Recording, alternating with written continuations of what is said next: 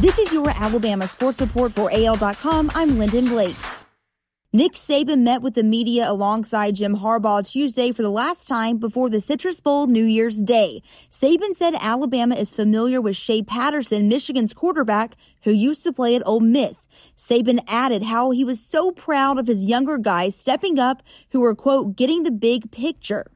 But what made Nick Saban crack a smile was thinking back on his time playing a bowl game in Orlando, the 1972 Tangerine Bowl. Saban said the city and bowl games have grown a lot since then. By the way, Nick Saban and Kent State fell to the Tampa Spartans 21-18.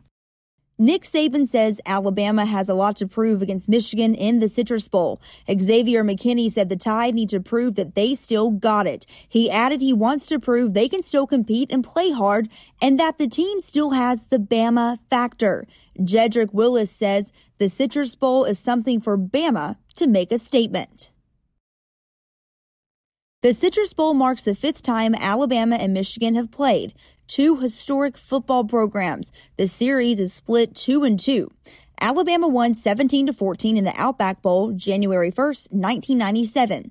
They won again 41-14 September 1st, 2012. The two times Michigan took the W, 28-24 in the Hall of Fame Bowl January 2nd back in 1998, and again 35-34 in the Orange Bowl back in 2000.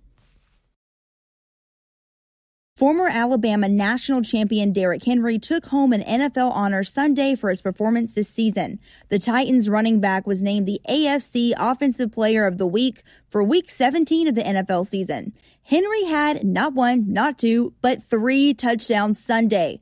The running back won the Heisman while at Alabama in 2015. The same year he helped the Tide go on to win the national title. That's your Alabama Sports Report for AL.com. Thanks for listening. I'm Lyndon Blake.